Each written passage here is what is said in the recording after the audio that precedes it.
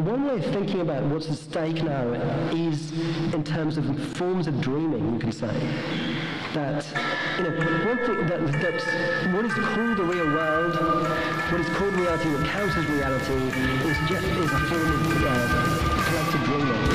How do we form relations that are the antithesis to relations that we experience as a result of this history that is fundamentally different, constructed mutual respect for and all the rest of it? I guess I could say the dream time is never-ending. That's what happened in the past, how things came to be, it's what's happening now, and what is to happen in the future. This is a continuing politics of taking. So it really doesn't matter. Each generation of white people are responsible. They're responsible for your time that you're here to do what you can. And then you mentor and hand off to the next generation. It's their time, their future, and we're there to support. And they gave me an excellent argument to use the term Indian. They said in this way, our name is at least a tribute to keep talking. Yeah, dude looks like Piccolo. And then it's like, dude, I thought I was gonna like get stabbed or some shit. Yeah. But I'm gonna tell you, every time I see one, I cringe. Yeah. No, tell the Walmart story. Wait, what about Koreans? No, you see every time he sees ones, he cringes. Oh, I cringe every time I see He has a bit of an accent. Oh, okay. You know, the Heebs. Yeah, the Heebs versus the Weebs. That was Oh my god, I would pay to see a movie like Cowboys versus Native Americans. The Japanese actually have like some kind of like embargo or something against Israel. Like they won't like exchange. I wholeheartedly believe that because Japan is based as fuck. They're by which we also mean that they're like racist and xenophobic and like. Isn't it great? It's and like nobody talks about it because they're not white. Racist? Is who racist? Japan. Yeah, Japan is super racist. Yeah. Well, no, they're nationalist.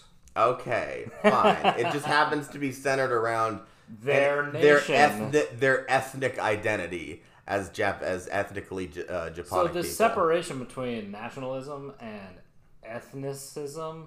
Ethnicism, yeah. Is that a word? Is that a buzzword? Well, there's ethno-nationalism. Yeah, right.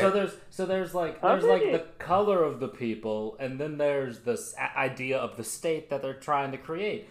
But it's like if those people made that government, who the fuck cares? They can do whatever they want with it. I mean, look, I'm all for self-determination. I just think until the fucking NATO comes in and they're goddamn. Yeah, no, fuck NATO. I fucking hate NATO. And their goddamn EU world dictatorship. Like it's not even like okay. That's the UN. You're right. Yeah, well, no, the UN isn't. The UN is fucking spineless, dude. The UN can't do shit. Yeah, they're like, we're very mad with you. Kim We're very Jong-un. We're like, what the fuck even is international law? Like, you can't that's not even really a thing that can function. Because you actually have to require people to like agree to it. I mean, morality is just whoever has the bigger stick, basically. Like, because that's what's gonna fucking happen. So like assigning like blame, or I mean, obviously it's important for people to assign blame in the sense of like systems. Like, does the U.S. government like owe significant reparations to the people it enslaved? Yeah, but if they do, who really pays it? Because does the government really pay for anything? They pay for war all the time. Let's cut the military budget. It's just simple solution that they will never do. But the simple solution is like, all that money we spend on fucking, war and austerity and fucking. I'm in favor of cutting military spending. To me, I think the military is one of the most can be very homophobic and transphobic. Yeah, but they need to be. It also, I guess, if you represent U.S. hegemony and empire around the world, then I'm saying men because I don't want women prisoner of war situations. Well, yes, that's obviously a bad situation, but conscription is also like male-only conscription is like a side but like effect at the same time, you know, if there's and it's one that hurts men, so it's like if there's a woman in a prisoner of war situation, if she's telling them they're going to be, if she's like, you're being problematic, what's that? You know, like that's not going to stop. You'll get raped. Yeah, it's awful, but like that's not going to do anything. No, it's not. It's like, but also like I mean, you see what I'm saying? It's like I don't want anyone to be in that situation. But I think there's a less chance of someone getting raped if in the Middle East. No, we can't stop war. I think there's a less chance they're going to rape someone if it's in the Middle East. If it's a man, because they're homophobic as well. Yeah, they hate the queers. Like except for like there are like there is that whole like and alcoholics. sodomizing and like dominating and like the kind of shit that the British used to do to their slaves in the Caribbean, like bull breaking, where they actually they deliberately, in order to demasculate black men, so they sodomized them and stuff like that. Okay, that's fucking fucked up. Sure. Is it not? No, it's pretty terrible. But like, you know what else is terrible? How do I put Billie Eilish? Yeah, she makes music for people who think they're capable of murder, but like don't want to ask the drive-through to get their order right. Yeah, she's kind of just borrowing from like new metal. Like her music doesn't sound new metal at all, but like stylistically and like the kind of shit that she thinks she's tapping into. But then she'll also put out like a big song called like "Therefore I Am." Which is like, okay, Descartes, you just figured that out? Oh, congratulations! Yeah, like, how long did it take him to? We need a goddamn like, Descartes is overrated as a philosopher. He's supposedly like. How old was he when he thought of that? I don't fucking know. Because she's probably light years ahead of him if she'd never heard. That's true. She's like 19 or whatever. So yeah. Also, fuck Drake. Fuck Drake too. Yeah, Drake is a shit kind. Some of his shit was fire. Yeah, some of his shit is garbage, and the rest of it is trash. So some of it. Well, to me, he go downhill a long time ago. Yeah, no, like that implies that he was good at one point. Well, he was the wheelchair kid in Degrassi. Yeah, I'm glad his ass got shot on TV. I hope he gets fucking sodomized on TV. Did you know he was hitting on a few AM radio stations? Did you hear he was hitting on Millie Bobby Brown, the Stranger Things girl? That doesn't surprise me. Yeah. Wait, was she the cancer chick in that movie? I don't think she was bald. Yeah, that one. Yeah. That wasn't The Fault of Our Stars? There's cancer chicks in a lot of like sappy indie movies like that. There's also the movie called like Me, Earl, and the Dying Girl. Then there's also what was that one called? 5 Feet Apart. Yeah, some shit like that. Yeah, I saw that and I'm like, this is fucking terrible, dude. Jesus Christ. Dude, I want to do like that movie was bad. I want to look. All you have to do to like write quirky like John Green shit is to just be like stick your finger out. Why? Stick your finger out. Why? Just do it. Okay. And then he does, and then she like puts it in her mouth, and then she's like, "There. Now you've been inside me." And then it starts playing fucking like a Monsters and Men or some shit. Yeah. Or like, and then it's like or some shit like that. Yeah. But I was gonna say I started playing Come On Eileen.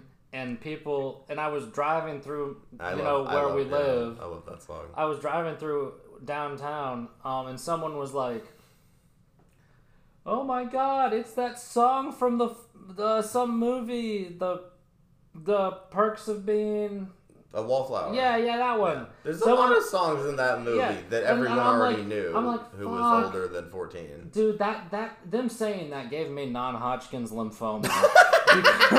Dang. Because it's like I knew this song from I knew every goddamn song from that fucking movie before that movie. Yeah, and I'm like, fuck you. Which, like, yeah, I know I'm a pretentious hipster for saying that. I'm not even a pretentious hipster. I know you're not. Are we recording?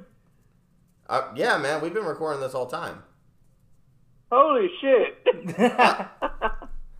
didn't even introduce. No, we should introduce Brian. Brian is a good friend of mine. This episode, for the most part, I think is just going to be like a kind of a shit-talking episode, kind of just like shooting the shit, talking about... I did want to talk about like psychedelia on this one because that kind of goes with the theme of the podcast. Because you have some great trip stories. Mm-hmm. The one we were gonna tell first though, not a trip story, but you did bring up something really funny. Tell us what your dad did that one time. Oh yeah, my dad. So when I was 6, he used to hit me a lot. Right. And when I would too. When he would hit me, I would think it was my fault. So then I would go to my room and cry and think about how I could be better, and I'd try to be better for him. I'd get better grades. I'd do better in school. I'd clean up around the house. But then he just kept like drinking and like hitting me more. Don't do this PSA at me. Don't do this. No, my dad never hit me. At me, you coward. my dad's fucking great. No, he's funny as shit though. That never happened. I was gonna say when you said like, and I would think it was my fault. I was about to be like, yeah, it probably wasn't. Yeah, no, knowing you, it doesn't get. Yeah, probably, yeah. But like, no, my dad never fucking hit me. He said when I always knew when he was really fucking mad at me though, because he would use really like short words, you know, like there weren't a lot of letters in them, but I had to look them up. Like for one instance, like he said, "You've got a lot of fucking gall showing your face back in here." When I got out from the hospital one time, and I'm like, "Oh shit." Yeah. I'm like, "Is that good?" And he goes, "Get out of my face." And I'm like, "Okay." My dad was not that like. I mean, he like He's like the Joe Biden type dad. Like he's gonna man. Yeah, it's just like, get better grades. Come on, come on, man. Why do you do? Yeah, like okay. So there's this one time like because he didn't like hit me. He would like just like if he was angry, he would just sort of like shriek like a werewolf and like. I'm sorry, throw shit or punch shit. That gave me a really funny image in my head of your dad being like, "Somebody just do the goddamn oh!" And he like looks at the moon. It sounded like the fucking Cookie Crisp mascot. No, but there was this one time he flipped a chair over, and there was a song I wrote. It wasn't even about him, but he like found the song and he thought it was about him. And the weirdest, he had the weirdest defense because like the song, like the end of the, there was a lyric at the end of the song, "Go ahead, flip the fucking dinner table." And my dad found the song and he was like, "It wasn't a dinner table. It was an armchair." All right. I'm like, okay, man, chill. Why are you so defensive about that? Yeah, but like my dad. Oh yeah, but back to the story. My dad, when he was younger, he had a gerbil that was named Charlie McGerbil, and he wanted. My dad's always been a man of science and physics, so, and I am too. So I understand. Oh, so I understand where this thought process came from. Granted, I wouldn't do this without recording it. So, what he did was, he got his gerbil, and he found a Boy Scout rocket. And he put his gerbil into this Boy Scout rocket payload. Like, it was one of those Boy Scout rockets with a payload that you could, like, put the camera in. And then you could launch it, and it would take pictures, and the parachute would come down, and you could grab your film or whatever. Because this was, like, 60s or 70s he did this. Maybe, I think it was, like, late 60s, maybe. So this was before you were born. This was way before I was born. Yeah, this was like when he was a kid, when he was like 7 or 8. Oh, okay. Yeah, and so he was like... He didn't like do this as your dad. Like, no, just, like... that would be funny though. He just like got the fishbowl, put it on his head, and like got a little launch button, and he put his gerbil in this fucking rocket. And then was like, "Charlie McGerbil, prepare for takeoff," and then fucking launched his gerbil tried to launch his gerbil into the fucking stratosphere. And then, so this is the sad part though. The gerbil fucking died. Well, yeah. I would assume so. It was, there were little pellets of little gerbil poop in it, and it was just like, had this like shocked look, like both hands up, like it was surrendering, kind of. And it was dead as shit, dude. But like, how high do you think it went? I don't know. I wasn't there, but He found, and then he put it back in the fucking cage and was like, "Mom, something." Mom, the gerbil, something happened to the gerbil. He was like, "Mom, something happened to Charlie McGerbil," and she was, and he said, "Charlie McGerbil," and she, that was his name, yeah. And we had a gerbil. My dad never told her about what happened to Charlie McGerbil. She died not knowing what the fate of Charlie McGerbil, but she didn't get him a new one, and I'm like, that was the right move. So yeah, well, my dad tried to launch his gerbil. Since we're talking about dads, my dad, he was that dad that had a temper. Like my dad, Matt's met my dad, okay? Yeah. When my car got overheated and my dad came there mad as hell with his face was all red like a hot weenie. Yeah. A hot weenie? What? Remember? I don't remember the hot weenie. My dad face got real hot because he came to band practice, right? And he was pissed at me because my car overheated. Okay. And I left it in Lewisburg at the car shop. Right. Because I didn't want to drive it home and blow up the motor. Mm-hmm. So he came there, pissed as hell with a red face. Talking about, we were going to go get the car. I told him Mo went and got it. Did he look like one of those red hot dogs? Yeah, he looked like that. Oh my God. He was a hot dog man. He looked like a fucking what is it? Those little tiny little what are they called? Frankfurters. Is your dad's name Frank? Please tell me your dad's name is Frank. His name, he's Frankenfurter from. No, his name is the same name as me, Jamie. Oh, I hate that shit. So I'm a junior. I can't believe like dads keep doing that, like naming their kid like me junior. Me junior. That's pretty. Like I understand, like using like old like family names that have been in the family for a while, like Hitler. Yeah, Hitler should be around. Hitler's been long enough. It's been long enough. Let's name someone Adolf again. Yeah, it's been long enough. Oh yeah, that's true. Actually, no, and someone in my mom's family because they're mostly Kraut.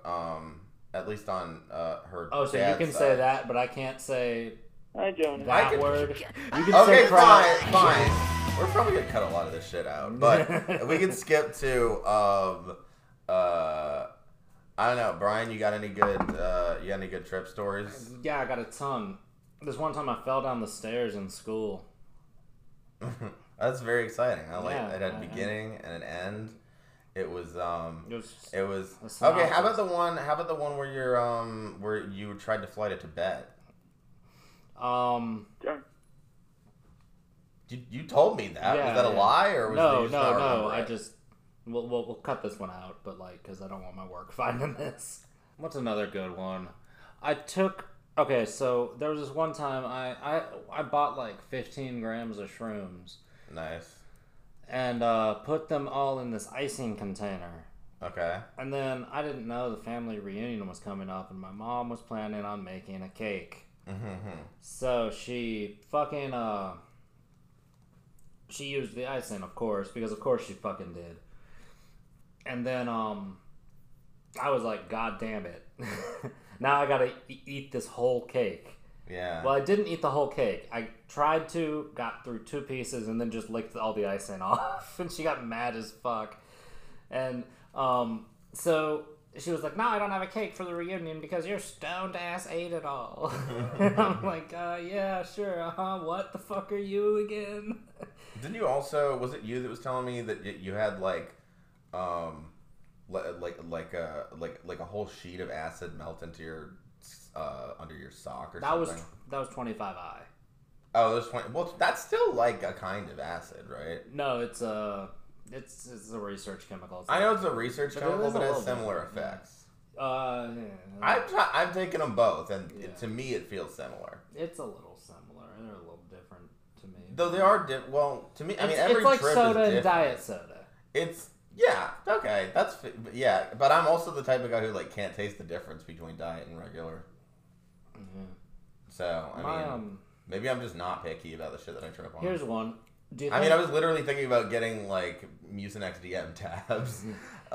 Here's one. Do you think if there was so assuming aliens exist and they have their own world and they probably do. They just don't care about it. I know, us. but assuming they exist and they on some other side of the fucking universe, do you think they believe in ghosts? Do you think they have? Maybe they have. They have their own. Yeah, if they have their own concept of ghosts, what would it look like? I don't know if it would like look like anything. Well, you know what I'm saying. Like, what would their concept of ghosts be? Would it be like, they came back as vegetables or something? Like what kind of religion do you think they have? Not religion, but like, just what kind of superstitions about the afterlife? Like, we have spooky ghost people that like.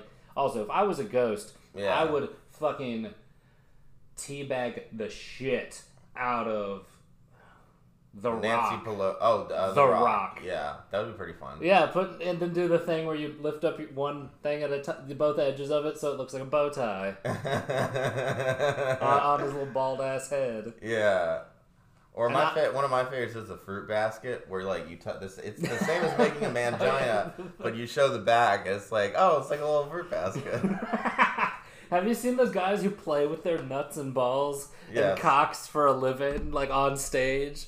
That's a solid They do this gig. thing where they like put their dick horizontal and then put one testicle under it and one over it, and they call it the hamburger because it looks one like one of the kinds of porn that I'm fascinated with, and I don't even jerk off to this, but like, is guys who can literally fuck their own ass. I've seen one of those. It was this black dude who was like, hey, my homie told me to go fuck myself, and guess what? I can. And then it played like some shitty like, and then he like bent his dick up into his own ass. My friend from high school, who I actually did my first podcast with, he could suck his own dick. He could sell auto fillets. Auto fillet. Okay. Yeah, and he showed me how he did it too. It was like. After a while he got fat and he wasn't as flexible, so he couldn't do it anymore. Yeah. But like when he was in high school, like that was his like go-to party trick. Is he would like he'd get his back up. I mean, he'd get like his back upside down against the wall, and then just sort of like bring his pelvis up to his face. Is this the same guy I'm thinking of? Yeah, he went to my high school. Oh yeah, never mind. I thought one was never mind. Yeah, I knew a guy in high school who could suck his own dick too. He also could. He was so skinny. He could like grab his own heart, like reach up under his rib cage and grab it with his hand. Oh my god, that's not even a skinny thing. That's like your skin is stretchy, right? Yeah, he was super stretchy. I bet dude could fucking handle some dick if he was gay. That freaks the shit out of me. Though. And I would always tell him to do it. Like whenever I would introduce him to someone, I'd be like, "Hey, he can grab his own heart." and then I mean, that is a pretty wild. He did it like 10 or 11 times, and then he goes like. And then he finally goes like, "I'm not going to do it this time, Brian." My closest thing is like, well, hold on. And I'm like, "Why?" He goes, "Because it fucking hurts." Yeah, of course that would hurt. And I'm like, I didn't know. If I figured out I could do that, like I would be like, I'm never doing that again. That's terrifying. He did it like, and I'm like, dude was a good friend because he did this a lot just because like I was like, yeah, do the thing, and do the thing. And he like did it, and then he goes, "It fucking hurts," and I didn't know. I can dislocate my shoulder, which that's one I can do, and mine aren't as interesting. I can touch my tongue to my nose. Okay. Yes, you're just like, oh, okay, but yeah, it's not that. Yeah, I don't have anything as freaky as grabbing my own heart. Sometimes I can, if I get the right angle, I can like pick my nose with your foot. No. With like a screwdriver. Oh, okay. Yeah, that's the whole story. That's an interesting story. Jamie, you haven't. I'm still here. Yeah, you should say something. I don't have any weird talent other than the fact that I can scare the living shit out of people. Yeah, you do. Yeah. What, like with ideologies, or like by screaming at them when they're not expecting it? Probably both, but the screaming thing definitely. Yeah, his death growl is. Yeah, that's why it was in. Yeah, no, I enjoyed that part of the band. He's a great death growl. Fuck, that was. I will get you. I can't do that. I can do that inwardly, but I can't like sing like that. Like I can't like say state the rest of the word. Yeah, my best thing that I can do that I'm probably gonna like try to work on for my future projects is like basically just like the way I described it to my cousin was I sound like Corey Taylor with Down syndrome. That's basically how I just fucking like yell Remember we were talking about starting a porno grind band? You started talking about that. What was I saw when I was looking for? This was forever ago.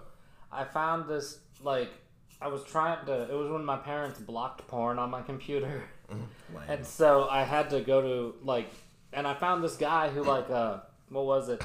He had a porno band is what he called it, and he would play drums. He would play the drums with his dick, and he would slap it on one string, or not one string on he would slap it on a drum and then record that sound and then do all of them together, and he would do Sweet Child of Mine or something. That's interesting. And he would use the shaft as the neck of the guitar and took a guitar pick to his scrotum and made it look like he was playing guitar. Yeah. He was funny as shit. There were a few guys that actually did that, but I could just I have a good name, Matt. What? I have a good name for a porno grind band. Me and Cockcorn. Cockcorn. Cockcorn. Yes, Cockcorn. Popcorn, Daddy but it's a bunch of dicks. Nah, I don't care. Cockcorn. Cockcorn. Yeah. What about a fucking clowncore and how that's a genre? Oh yeah, like ICP? No. You mean I like the Insane Clown Posse. It's the fucking worst worst noise I've ever heard in my life. Hold on. Yeah, if you can pull some up. Oh shit, do you have YouTube on your phone? Fucking clowncore, Jesus fuck. It's super bad. Did you know the SpongeBob? Did you know the SpongeBob core? SpongeCore. SpongeBob. Yep, SpongeCore. I believe that is a thing wholeheartedly. Yeah, that's probably people did that with My Little Pony. They did that with they did that shit with Harry Potter. That's really embarrassing. Imagine being in a fucking Harry Potter themed band. Imagine being in a non-Harry Potter themed band. Oh, you're right. That is pretty lame too. All right. Yeah. I can get down with SpongeCore though. SpongeCore? I'm gonna type that in. No, yeah, put that in and just. Oh, okay. I did say I would do Clowncore first. Okay. Yeah. Yeah. It's the one where they're in the porta potty. Fuck, I forgot about that. The one where they're in the porta potty? Yeah. Hold on. Scroll down. I'm scrolling down. That one, yeah. This one? Oh my god, that is literally in a porta potty. They're making music in a potty. Holy shit. That is interesting.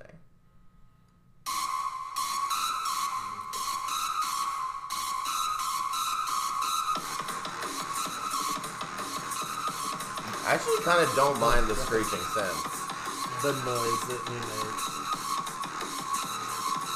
And they got some kind of breakbeat influence on the percussion. It's really bad. Okay, this part is bad. This is SpongeCore. Man, this is Clowncore. Oh, my turns go straight to hell.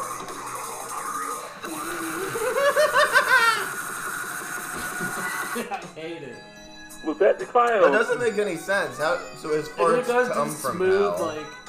What's that guy's name? Richard Dreyfuss or whatever? Yeah, he sounds like Kenny G or something. Yeah, it's all over the goddamn place. It actually started kind of promising, you know?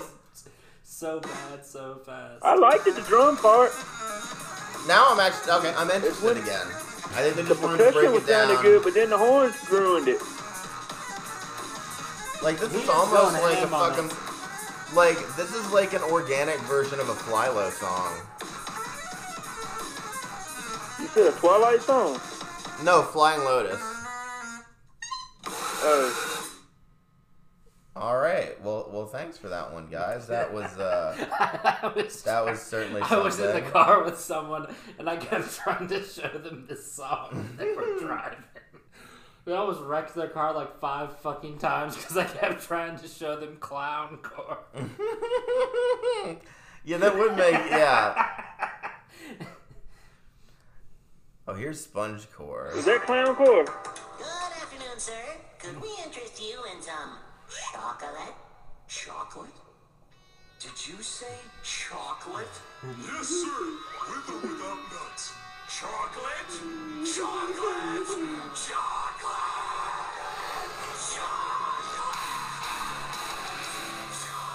Oh, yes. This is some doom shit, yes. That's love it. Can I? Wait, what are you doing? I just want to look up some other music. Oh, okay. Some garbage. Yeah, go ahead. So, we're at half an hour, so, I mean, we got some stuff down. That's good. What else do you want to talk about, then? What about how... I heard a conspiracy that George Takei is a time-traveling Nazi. I can see that. Yeah. I can see that. Because all he's really doing is radicalizing people on the right at this point. Oh, yeah, because he's like... It's like, how do George these people Takei is not helping the left or really even liberals at this point. Yeah, he's just like, oh, I am a faggot. And then like, Star Trek, my balls. Hello. Yeah, like... I'm George Takei. Scrotums, please. and then he's like, yeah, if anything, it's like, he's like, I love that fucking children are able to, fucking see their dad dressed up like a leather dog. I found the worst fucking music I have ever heard in my life.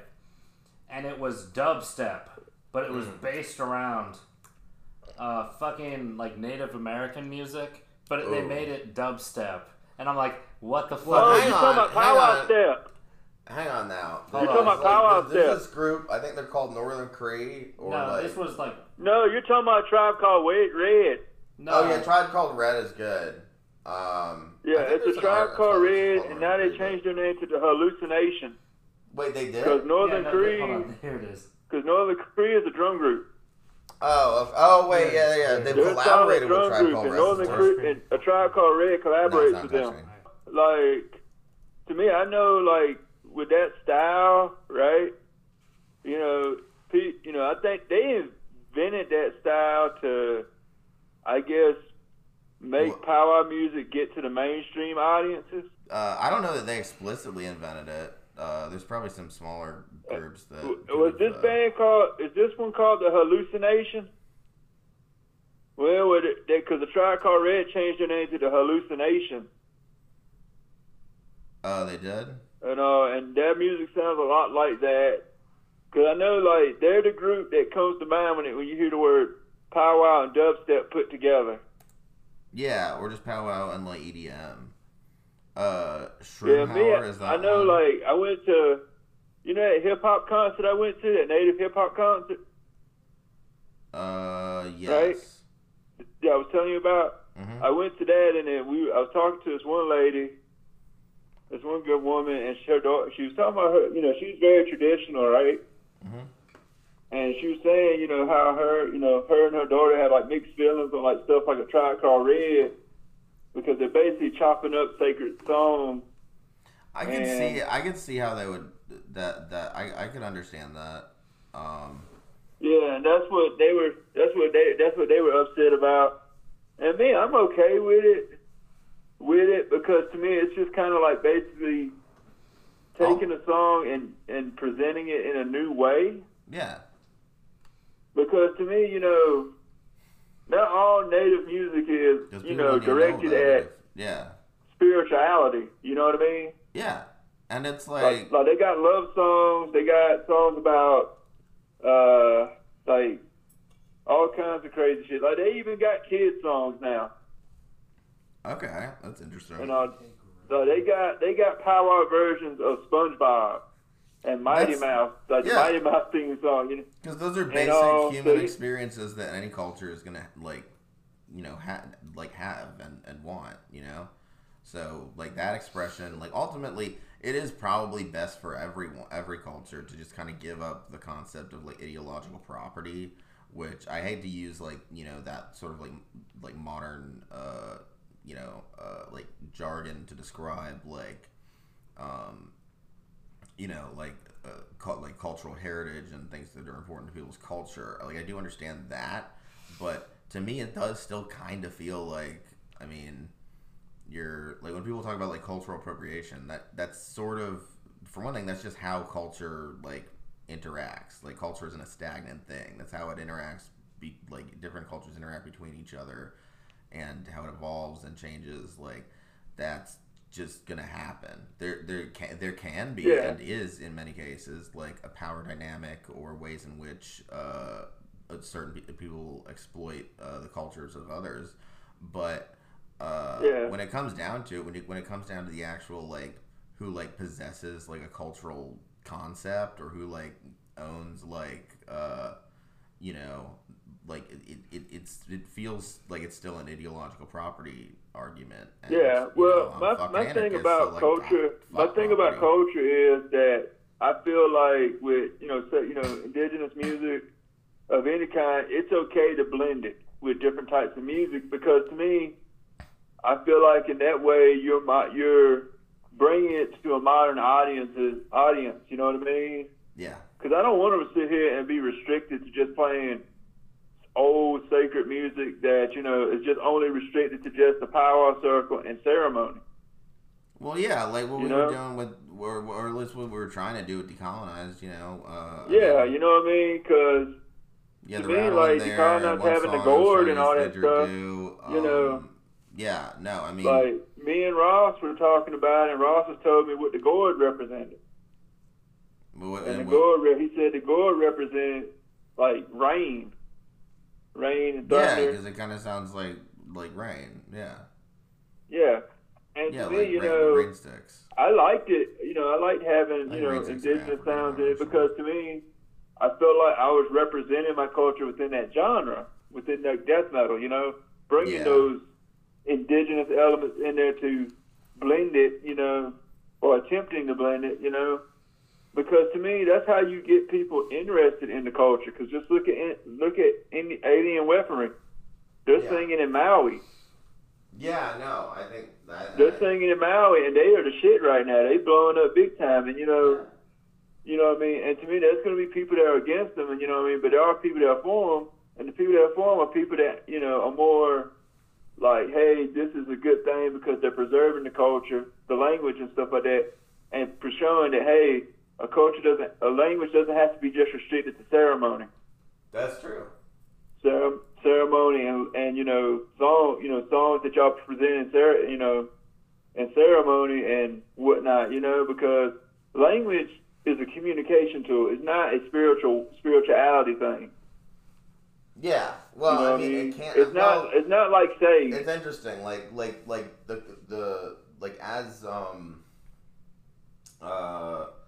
religion was the cause of so much of religion and spirituality is the root of a lot of like civilization, and back when I was I am still technically an atheist, or like I guess a pantheist, but that's a really pretentious thing to call yourself, because when you're like, I think everything's God, man. I think everybody's God.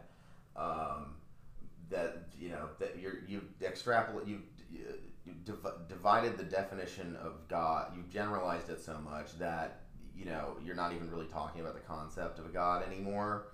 I don't believe in gods as like creators or like. Well, like me, I find myself kind of like questioning myself, like the whole concept of God, because of the fact that so much shit keeps happening, and there's no God never intervenes, no matter how many times we pray. Well, there's God, and then there's like an interventionist God, right?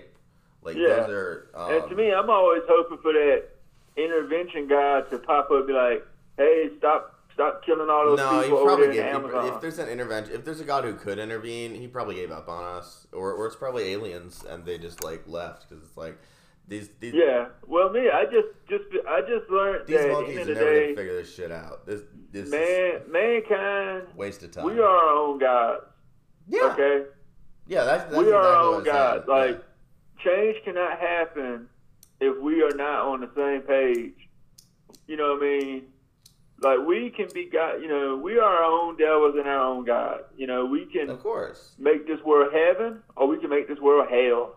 And to me right now, everything's hell. And I think a lot of religion is metaphor that, you know, gets lost, like, among... Yeah, well, it is, you know what I mean? Like, to me, you know, I feel like the realness of spirituality does not lie in reading a book and it's also not supposed to be like standing literal, on a podium, factual, like standing on a podium yelling at people. Yeah, like the way they spirituality, teach, like, you know, lies within a connection with the environment and oneself and the unseen. Like that's spirituality. Yeah, religion, you know, that fear, hatred. You know what I mean? And to me, I blame religion for a lot of the state of the world, because, you know, so many people use religion to manipulate. It's just another hierarchy. So, I mean, like, if you're an anarchist, like, no gods, no masters, you know? Like, only corn. Yeah. Only corn, like, yes, only corn. Like, by which we, of course, mean the band. Right, I was telling C. Hasten, right? Jonathan Davis is God. About, like, our thoughts on, you know, our anarchist thoughts. And she was like, okay. She was like, oh, I get that. But then she was like, she told me about this book on how to radicalize Christians against communism. I mean, against capitalism and all that. And because she's a communist, you know, she's a native communist. And I mean, I was like, oh, okay. She told me I should read it. I'm like, look, okay. Like the global movement for a post-capitalist society, and against colonialism and empire, that is going to have to transgress many cultures. So you have to meet people where they're at. Oh, it is. So, like, that's why things like liberation theology in the Caribbean have been very important. That's why things like the Cowdias movement in Vietnam. That's why you know, like it as an entity, or that, like, that's why, like, the kibbutz movement in Israel is like it meets people where they're at, you know, these things. And fuck it, there's probably even some Protestant shit that's like, well, actually no, I know there's some Protestant shit because, like, there's like preachers in Africa who, like, are, you know, trying to like Martin Luther King was a fucking reverend, you know?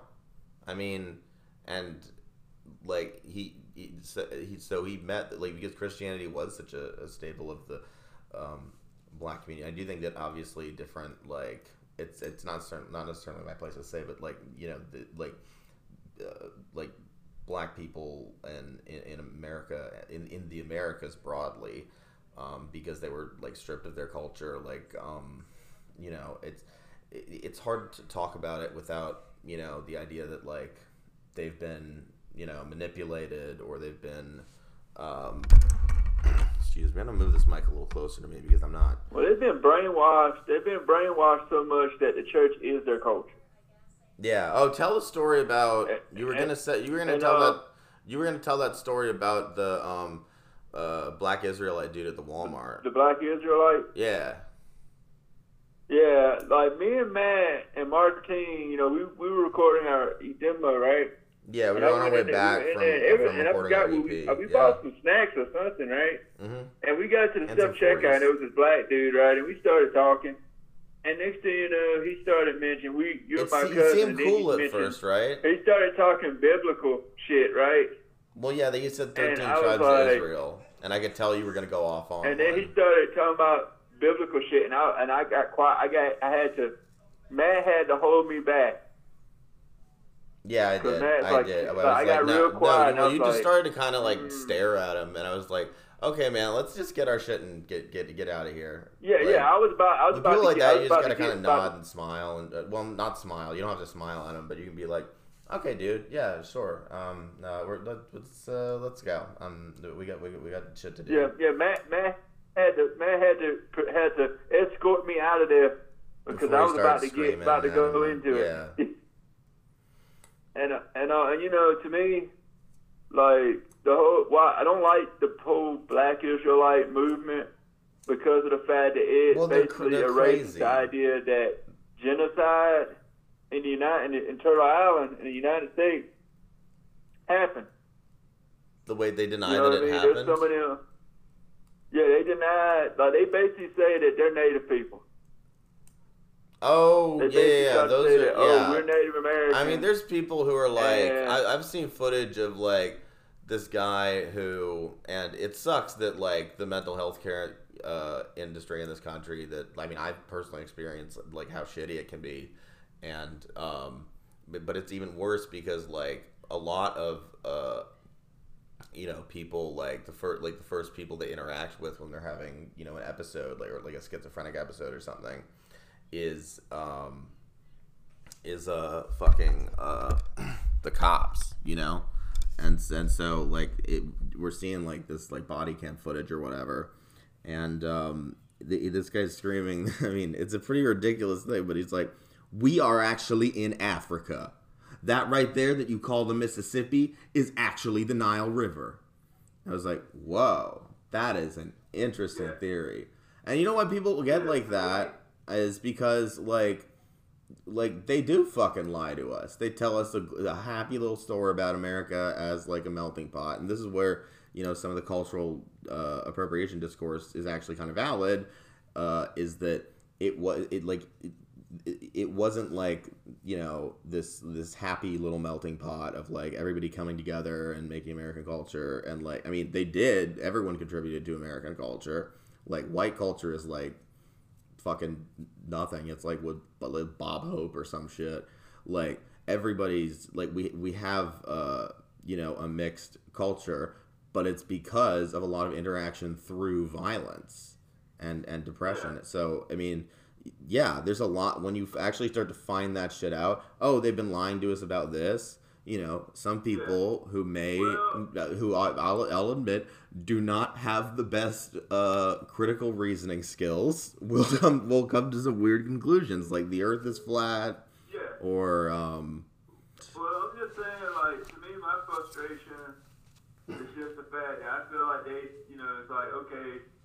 When you say, "Oh, well, we were here first" and all that stuff, I'm like, no, there was no such thing as a black Native American or Afro-Indigenous people until colonization began.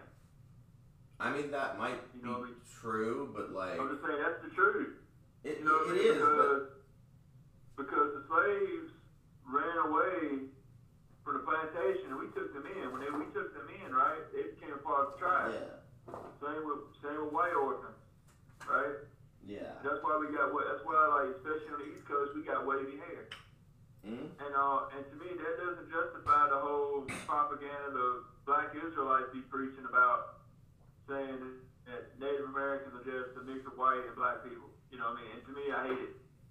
And I was talking to my cousin Khadijah, and she's full black, she's distantly related to me several grandparents ago, and she was telling me that those people are lost.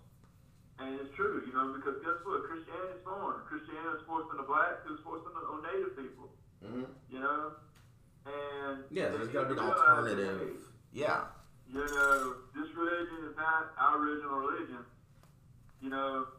And that what you're believing in is a fairy tale.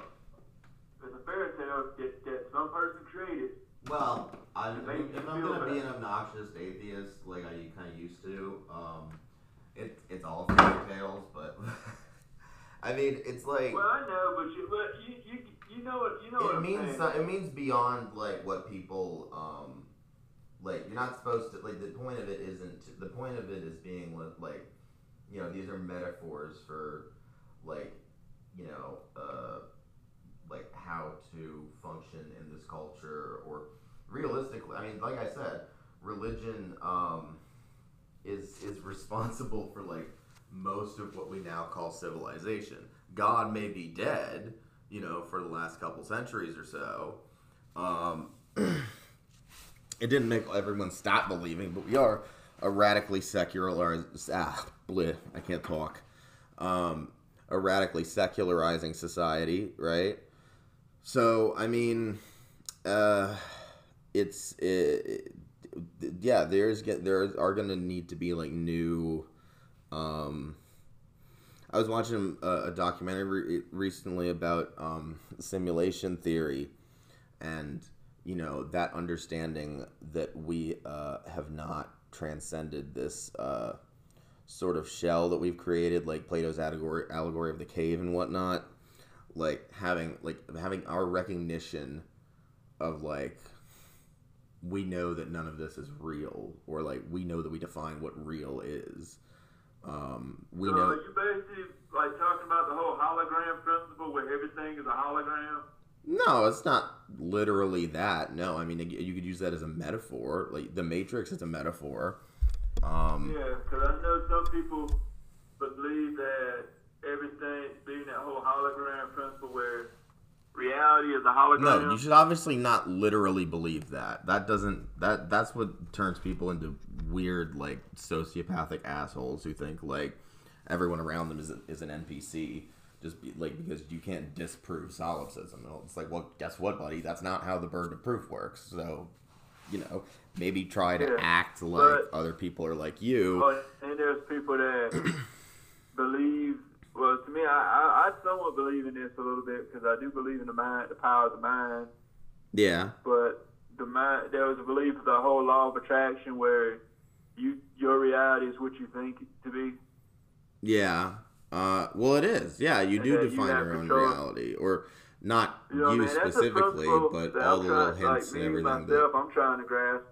Yeah. Well, that's what we're talking about here: is creating a new way of viewing the collective dream that we call reality and society.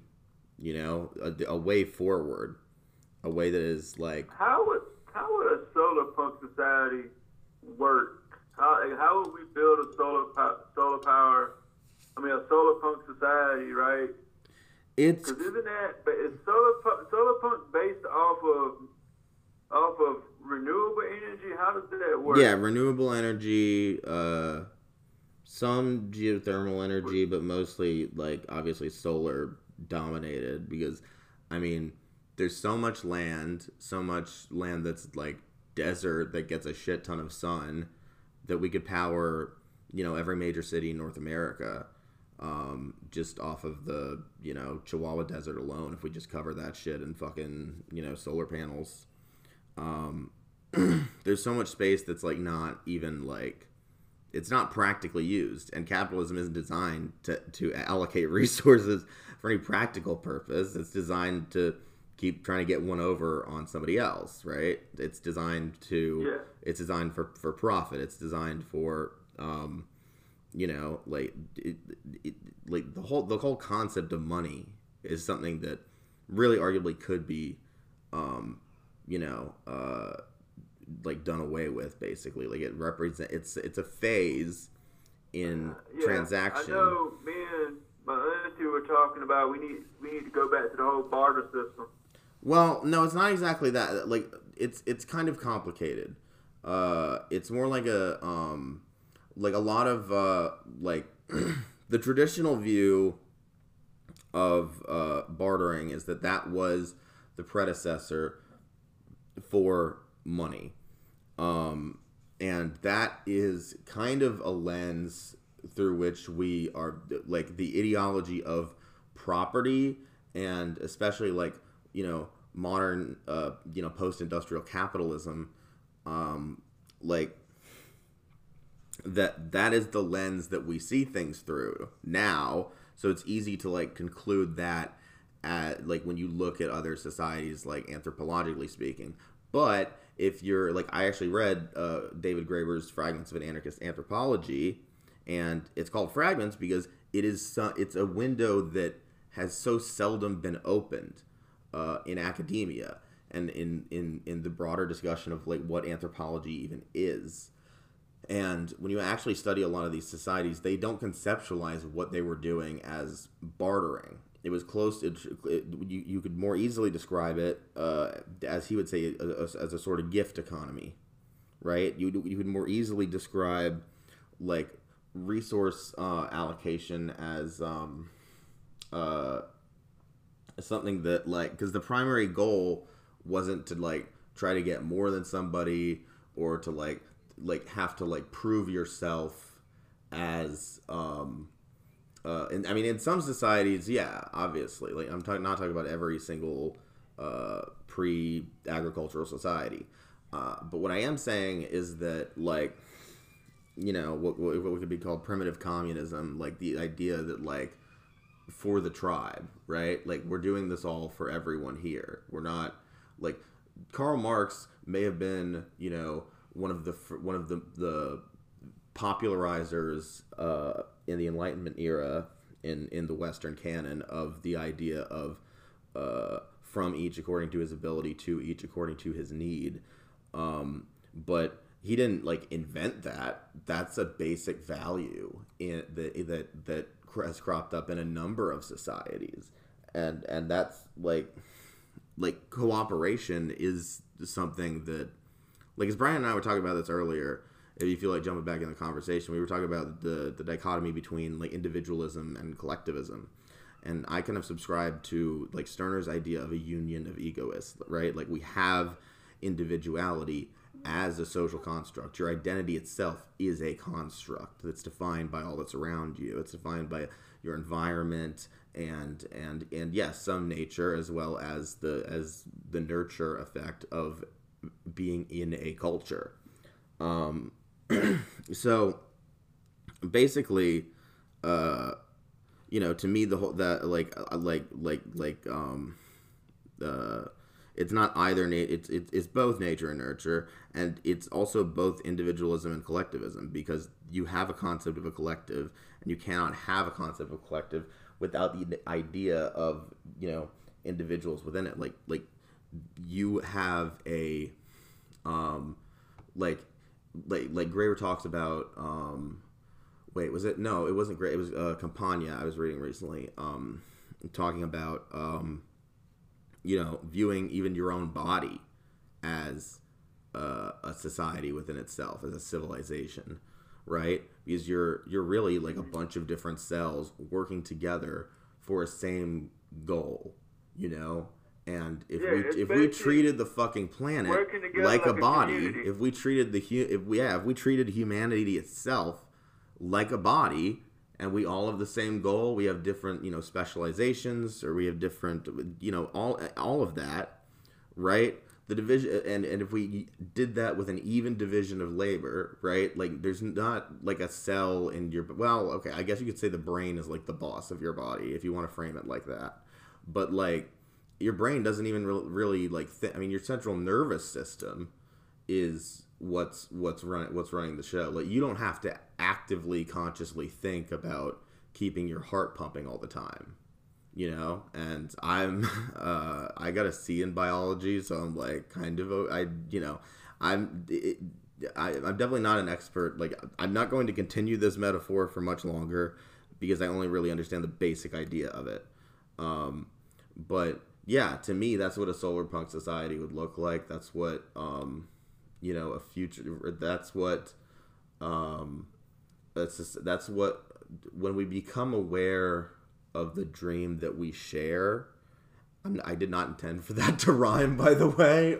Those would be some really cringy, pretentious lyrics, but I might write them anyway. I don't know. Hey, do it. Yeah, no, but like you're saying, like that's what. You know, all the cringy metaphors of like waking up, you know, getting out of the Matrix, all that shit. Like that's what that is. Like you're a cell in a much larger organism. And I mean, even though Richard Dawkins is like a pretentious shithead, he actually not a lot of people know this. He coined the term meme and memetics, and that was his way of describing how ideas spread. And he wasn't the only one doing that. Deleuze, or wait, was it Deleuze or Derrida? I think it was Deleuze, talked about rhizomes. That's why one of my paintings was called Rhizome, because when you recognize that you're part of an interlocking system, like a lot of people see it more as like an arboreal thing, like and to be fair, you know, some tribes see it that way, like how you talked about people like trees, right? Yeah. The rhizomatic system, that's more like four-dimensional. That's more like it doesn't have to have a root. It is an interconnected thing itself, like the universe. It's something that transcends the need for a creator, because the process of creation is constantly flowing, like cyclically, and also expanding. And you know, we need to what I used to say is we need to amplify, basically, because in short, like, capitalism is growth for the sake of growth. It's fatally, like, you know, like draining the planet of every last resource, and it has no signs of stopping. So it's like the I don't remember what was the metal band that it was Napalm Death had a song with it kind of called Capitalism like a bulldozer or something, or like as Enter Shikari said, that it was the juggernaut. Yeah, you know, it just keeps on going. Capitalism. It won't stop. It's not stopping. It's getting. You know, like, and the concept of money. I mean, I don't even want to get like started on that shit, because like that's what we even conceive of as money now. It's not tied to anything. It's not.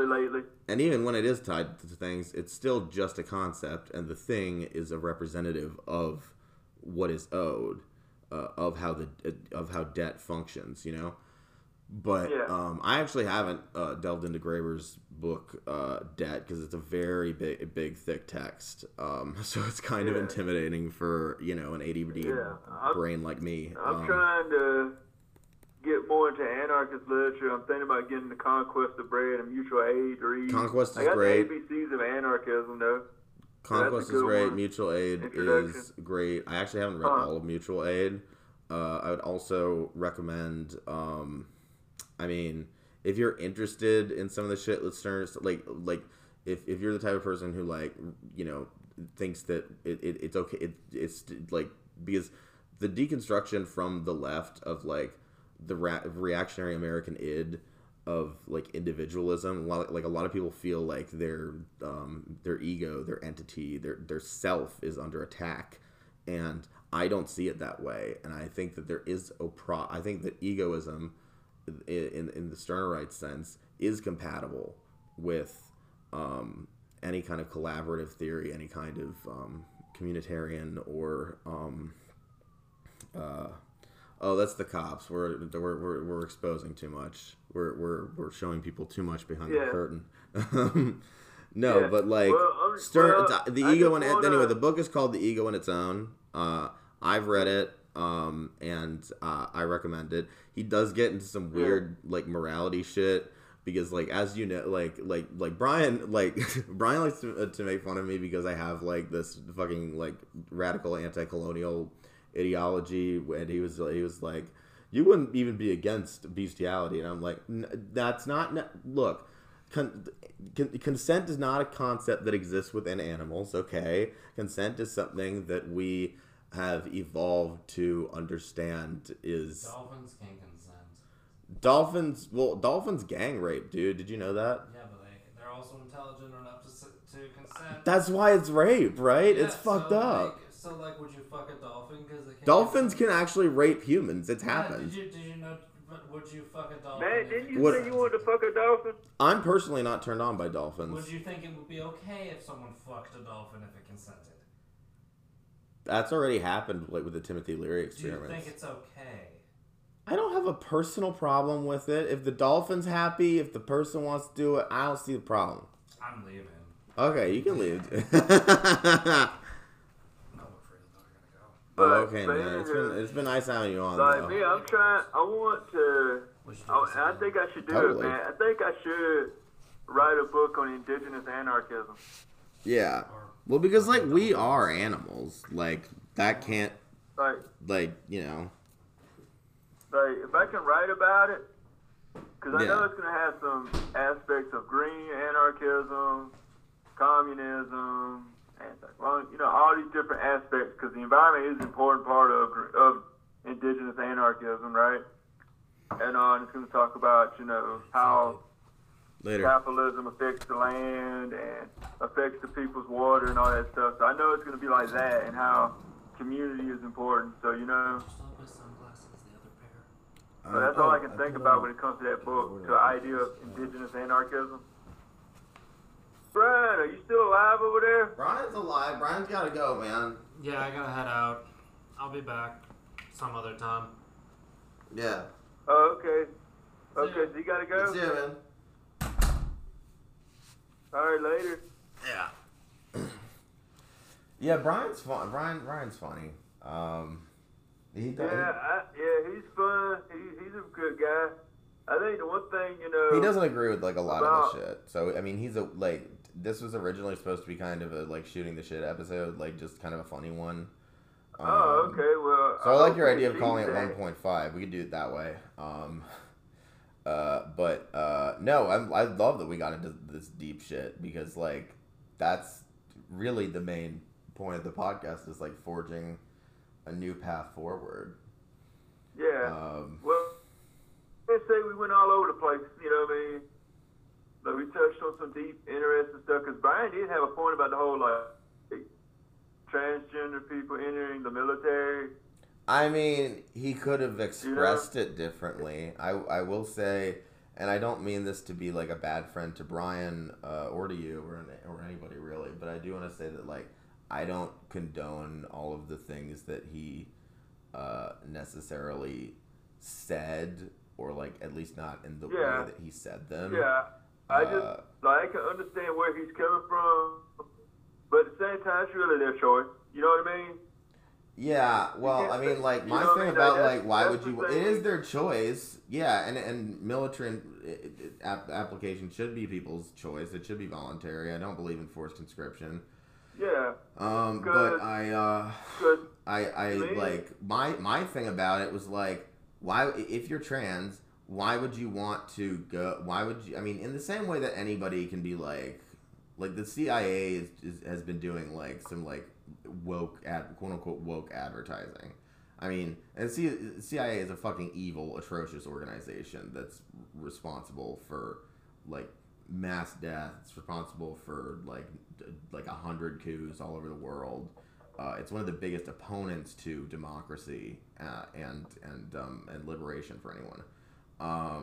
But they tried to make it just like you know, it's like, oh, I'm queer and I always wanted to be like, it was those kind of like testimonials that are supposed to be like tear jerky in the same way that fucking like This Is Us is, you know, like that bullshit.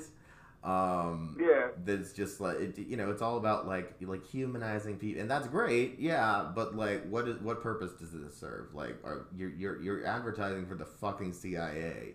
You're recruiting for an organization. Like, I don't understand how people like hear about the CIA as kids, like growing up, and then just be like, I want to join that. I want to do that. I mean, I guess I do because we get a lot of propaganda about it. CIA. Wait, what? I've been interested in the CIA. You've been interested in the CIA before?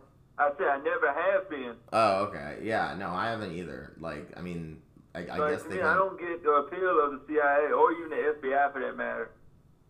Yeah, no, I don't either. I mean, I guess if people are interested in like, I don't know, criminal like justice, like that, like if you believe in that being justice, it's not. But you know, sometimes we forget that other people are not like anarchist weirdos like us. You know, so. What you saying, Brian, because I found myself like not agreeing with him on some things. Cause I'm like, he said 5 finger death punch the Nazi. I'm like, wait, what? Where did you get that from? I don't know what their ideology is, and I don't really care. I honestly try. Like, I know it was a band that like helped you, that like, you know, growing up, that was important to you. I just personally never got into them. I was more of a Slipknot guy. But I don't really know or care what their ideology is, or like try to think about them much. I think I talked to one of the guys from that band on Twitter, and he was a dick. Oh no, I'm thinking of All That Remains. Was it Zoltan? No, never mind. I'm thinking of All That Remains. I'm thinking of Phil from All That Remains. He's an asshole. Phil That Remains. Yeah, he's a fucking like libertarian dickhead. Basically. Yeah, I don't like him too much because to me he's just another net. That song 6 is pretty cool though. But other than that, who's pretty cool? The song 6 by All That Remains. Oh, I like some of the albums. Like me, I can get down with some of the albums. Wait, what? It's just I don't like Phil. Yeah, I just think he's just a cunt. Yeah, because plenty of like Marilyn Manson is openly a terrible person, but I still like his music because I think it like spoke to a lot of people like me who were, you know, alienated. I could never understand Marilyn Manson. I don't know why. I just couldn't get into him, but I guess because like his music was a little bit too experimental for me. Man, I mean, I guess. Industrial. I think Marilyn Manson is just like the better version of Alice Cooper, honestly. You probably right about that. That's probably true, but because you know Marilyn Manson is the new Alice Cooper. Or he was. These days he's not really. I mean? Like Marilyn Manson was, in my opinion, like the last true rock star. Like I think that concept's kind of dead. Like now we kind of sort of have that with certain rappers and like trap stars. We kind of sort of have like a new version of a rock star, but like rock and roll just isn't edgy anymore. Rock and roll isn't like the new thing. Well, rock and roll lost its edge. And Manson literally said rock is dead on Mechanical Animals. That was one of the songs on Mechanical Animals. It's about how rock is dead. And I think rock and roll kind of fucking is. Kind of lost its edge when everybody became so dead set of making the perfect album. It got recuperated into. Huh? I think that it got like normalized in the '90s into like rock and like the kind of hard rock, like the last like really like influential like the grunge movement in the early '90s, right?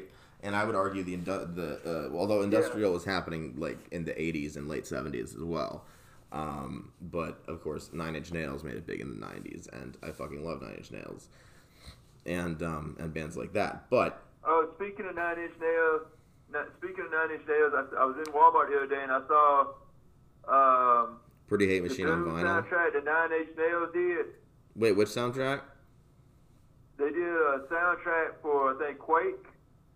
Oh, I remember that. Yeah, no, that's a pretty good sound. Yeah, I mean, I don't like to listen to a lot of like, because a lot of video game soundtracks are kind of like necessarily repetitive, just because that's the like they're gonna be playing throughout like what an uncertain duration, right? Because nobody knows how long the people are gonna keep playing, right? So like, I mean, then they play on a loop. So I mean, like, yes, the soundtrack is good, and there was a lot like I love the Persian inversion or whatever it was called off of that one. I think I saw that at my friend's pop-up video store. No, wait, it wasn't that. It was it was like the remix EP. It was the like Downward Spiral remix EP. But somebody told me it was broken, and I got really excited because I don't own that one and I want it. I mean, Quake? What, the 9 Inch Nails Quake? No, Broken. The EP Broken, the one with Wish on it. Oh, okay. Yeah. Yeah, like me. Slave screams. Yeah. Like yeah, but I feel like nowadays, like with rock music in general and metal, I feel like now, you know, it's so easy to make an album and everyone's about being perfect. Well, what I was saying is like rock became like there was a last gasp of you know, some kind of like, well, it was an expression of like, it was basically an expression of what Francis Fukuyama called the end of history, which history really was never over. We're still in history. Everything's gonna be history. That's, you know, but like this notion that like after the Cold War was over, like, okay, I guess this is the best system we got, so we're just gonna make a few little tweaks. Going to do some more austerity, privatization, all that shit. And so it tricked people into, and there was a numbness there because it was a very imperfect society. People were extremely alienated, as they still are. And that's when you started to get into like angry shit, like nu metal and like Rage Against the Machine, which was explicitly political, and you know, like shit like that. But it was no longer shocking because it got normalized to the point where it was basically like Leave It to Beaver type shit. It was like the 50s again. It was like a new era of reactionary politic. Well, it was inherently reactionary because, like, again, like, if you think it's the end of history, then you're like resistant to new ideas. Like, you know, like all the people really fucking remember, like, politically from that era was like Bill Clinton got a blowjob. That was the whole thing, you know. So like, I don't know, man. I think, and I still have like 90s nostalgia as like a 90s baby, I guess, because I was let me see, I would have turned 6 in 2000, so I was 5 when the new millennium came in. So I wasn't even really aware of anything happening. Yeah, I was. I mean, people like me, like, you know, people wonder like why we're so like why we're a more like radical generation than because Gen X was more like jaded, if anything, right? Like the lyrics in the Ministry album, in the east where the bear is dancing, in the west where the eagle flies. You know, and like the 1980s was run by a person who's crazy, exactly like you, you know, or like, like, that, I mean, that's the kind of shit that, like, yeah, I mean, I'm glad, like, people, like, millennials, we woke the fuck up, like, people born before, like, basically 90s kids, and I think early 80s, I mean, no, not early 80s, obviously, late 80s is, I think, the cutoff for millennials. So anyone up to, like anyone born before 2000, you know, and, like, for me, like, our first, like, I mean, our first, my first major political event, memory, of, like, you know, global news was 9/11. And then it was so I got an early 7th birthday present. No, I'm kidding. Because my birthday is right after 9/11. So were you there?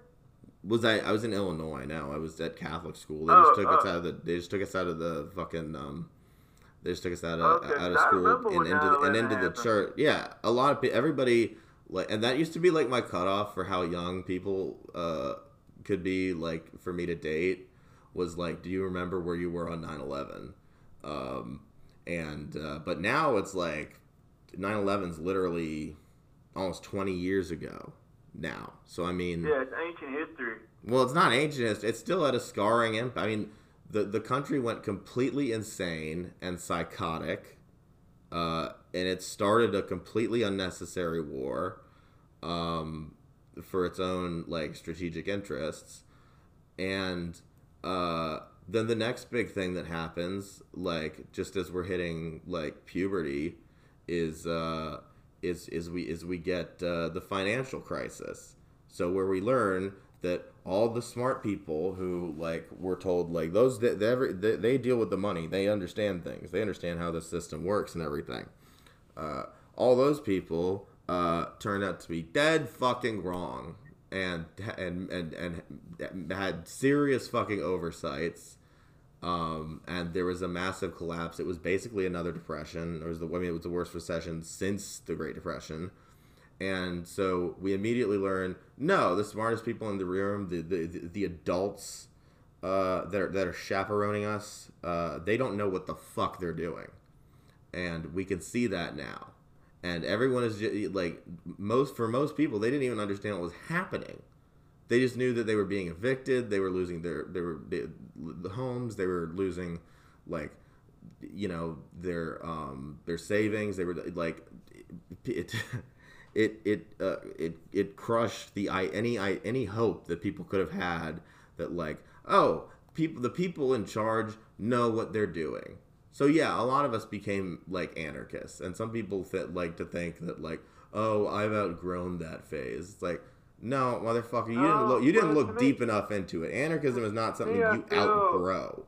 Like we are in the 60s again.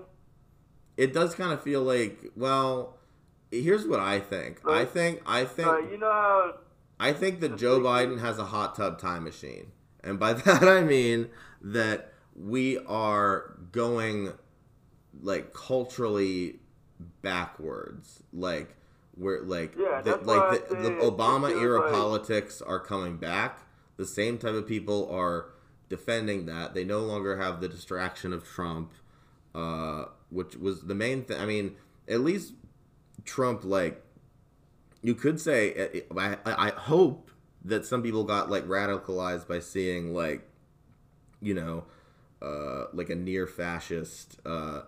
It turns out him and his cronies were really too incompetent to be like proper fascists, like proper like militarist fascists. But I mean, there was still plenty of like every president in our lifetime has consecutively got the executive powers expanded. So and now, guess who's behind the wheel? Somebody who's literally has dementia. Right? Like, I mean, it's kind of fucking ridiculous, So you could say, you talking about Biden has dementia?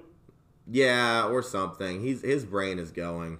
His brain is just gonna. I mean, it's hilarious though, and he still does like Trump shit too. Like he literally like when a reporter asked him about sending weapons to Israel, the huge military aid that we gave them, like, while there was an active humanitarian crisis that the world was finally starting to look at more, a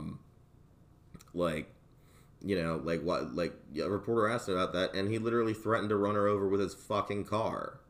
So like, and I asked my mom, and I don't mean to be a smug dickhead about this, I really don't, but it's kind of frustrating to watch liberals sort of, I mean, thankfully, at least there's a pandemic, so we can't pretend to go back to normal, or that there even is a normal.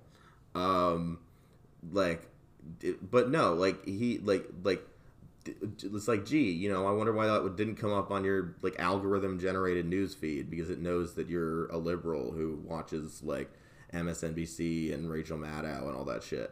Like, it's just back to, like, the culture war shit, And that's annoying. Yeah, no, exactly. And that's one of the things that I was... that's why I wanted to make sure that I didn't really agree with everything that I didn't really, like...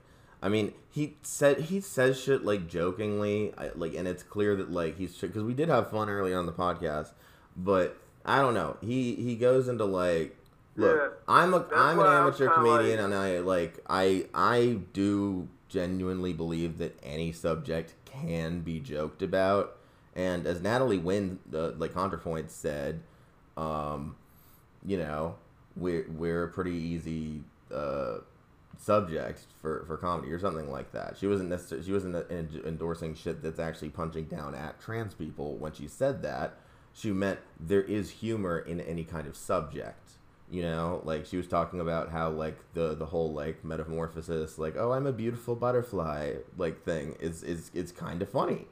But, like, it's not the thing that I can always, like, and I don't know, sometimes I feel like his mind's, like, a little bit open to the shit that I'm on about, but, like, we make fun of each other, we make fun of ourselves. Like, I was just joking with him in the car, like, earlier, like, we're gonna cut. We'll end up recording a 2-hour episode and only be able to use like 30 minutes of it, because the rest of it is just like, it's just like, yeah, no, we had to fucking cut, like it like I like Brian. So what I mean to say is we can both make fun of liberals, basically, because I'm a leftist He's a conservative. We both think that like liberalism is stupid and it's inconsistent and hypocritical, and you know, like I tend like what I do when I talk to because I genuinely believe it's okay to have conservative friends. I don't know that Brian would describe himself as like conservative necessarily. He's kind of just I don't know if he's nihilistic. I would say that he is like he's maybe kind of an absurdist like me, but like to an extreme degree where he like doesn't actually like there's not like a conviction like against certain shit in the same way there is with me, like what I actually believe and care about. And that doesn't make him a bad person. That makes him kind of a fun guy who's just funny to hang around with. So like I talk shit about, I make fun of him for being like, you know, just randomly sort of like spitting reactionary jokes, and he makes fun of me for you know, being a soy boy beta cuck or whatever. I think the best thing to name the episode is shit. We can name the episode shit. Yeah. That's probably a good idea. Yeah, because some of it. The bits I'm gonna edit out. I mean, excuse me. The shit. I'm actually oddly enough not going to edit out that burp, because that's just how I've been described as the Rick kind of alcoholic, like from Rick and Morty, like the that type of like functioning alcoholic who's just like, you know, like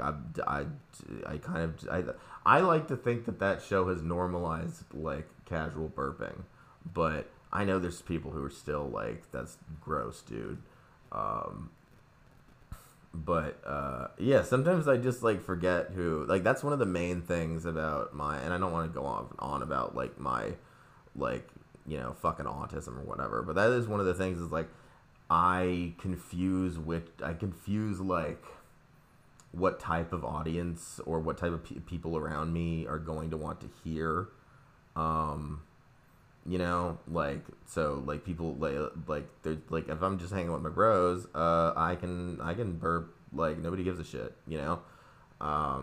If I'm like out in public or at some kind of formal event, like that's just, I don't know, it's just fucking manners and shit, and to me it all just seems like kind of like an illusion, but it's not, and it's not really up to me, so whatever. I'm probably actually going to cut most of what I just said because it's kind of redundant bullshit. But I was gonna say, like, redo the episode because I was like worried. Oh no, we don't have to like totally redo it. I wasn't worried about anything that was going on. I just kind of yeah, no, it was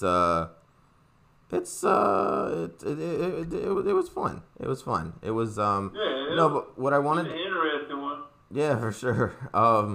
It's good. It's not bad to get different perspectives on things. And it's not bad to just kind of have like a chilling with your bros type of episode. And like what I was gonna say about comedy though is like there's punching up and there's punching down. Like there's, you know, context, right? Like, are you making a racist joke or are you making a joke about racism? Because to me, it's kind of funny to make fun of racists and cops and not Nazis and shit like that. You know? What I was saying to Brian earlier is that the thing about fascism is it's actually really hilarious until it's all of a sudden really not. Because it's easy to laugh at those guys, the fucking nut jobs chanting like blood and soil and shit, but the reality is, it's pretty fucking scary when... Hey, man, I gotta go. Oh, you gotta go, man? I gotta go. Oh, okay. Well, I think we've talked enough. I think I got enough here to edit something together. But as always, man, it's cool talking to you. Thanks for listening. If you did actually listen this far. Peace. Dear fellow traveler under the moon, I saw you standing in the shadows and your eyes were blue. You put your hand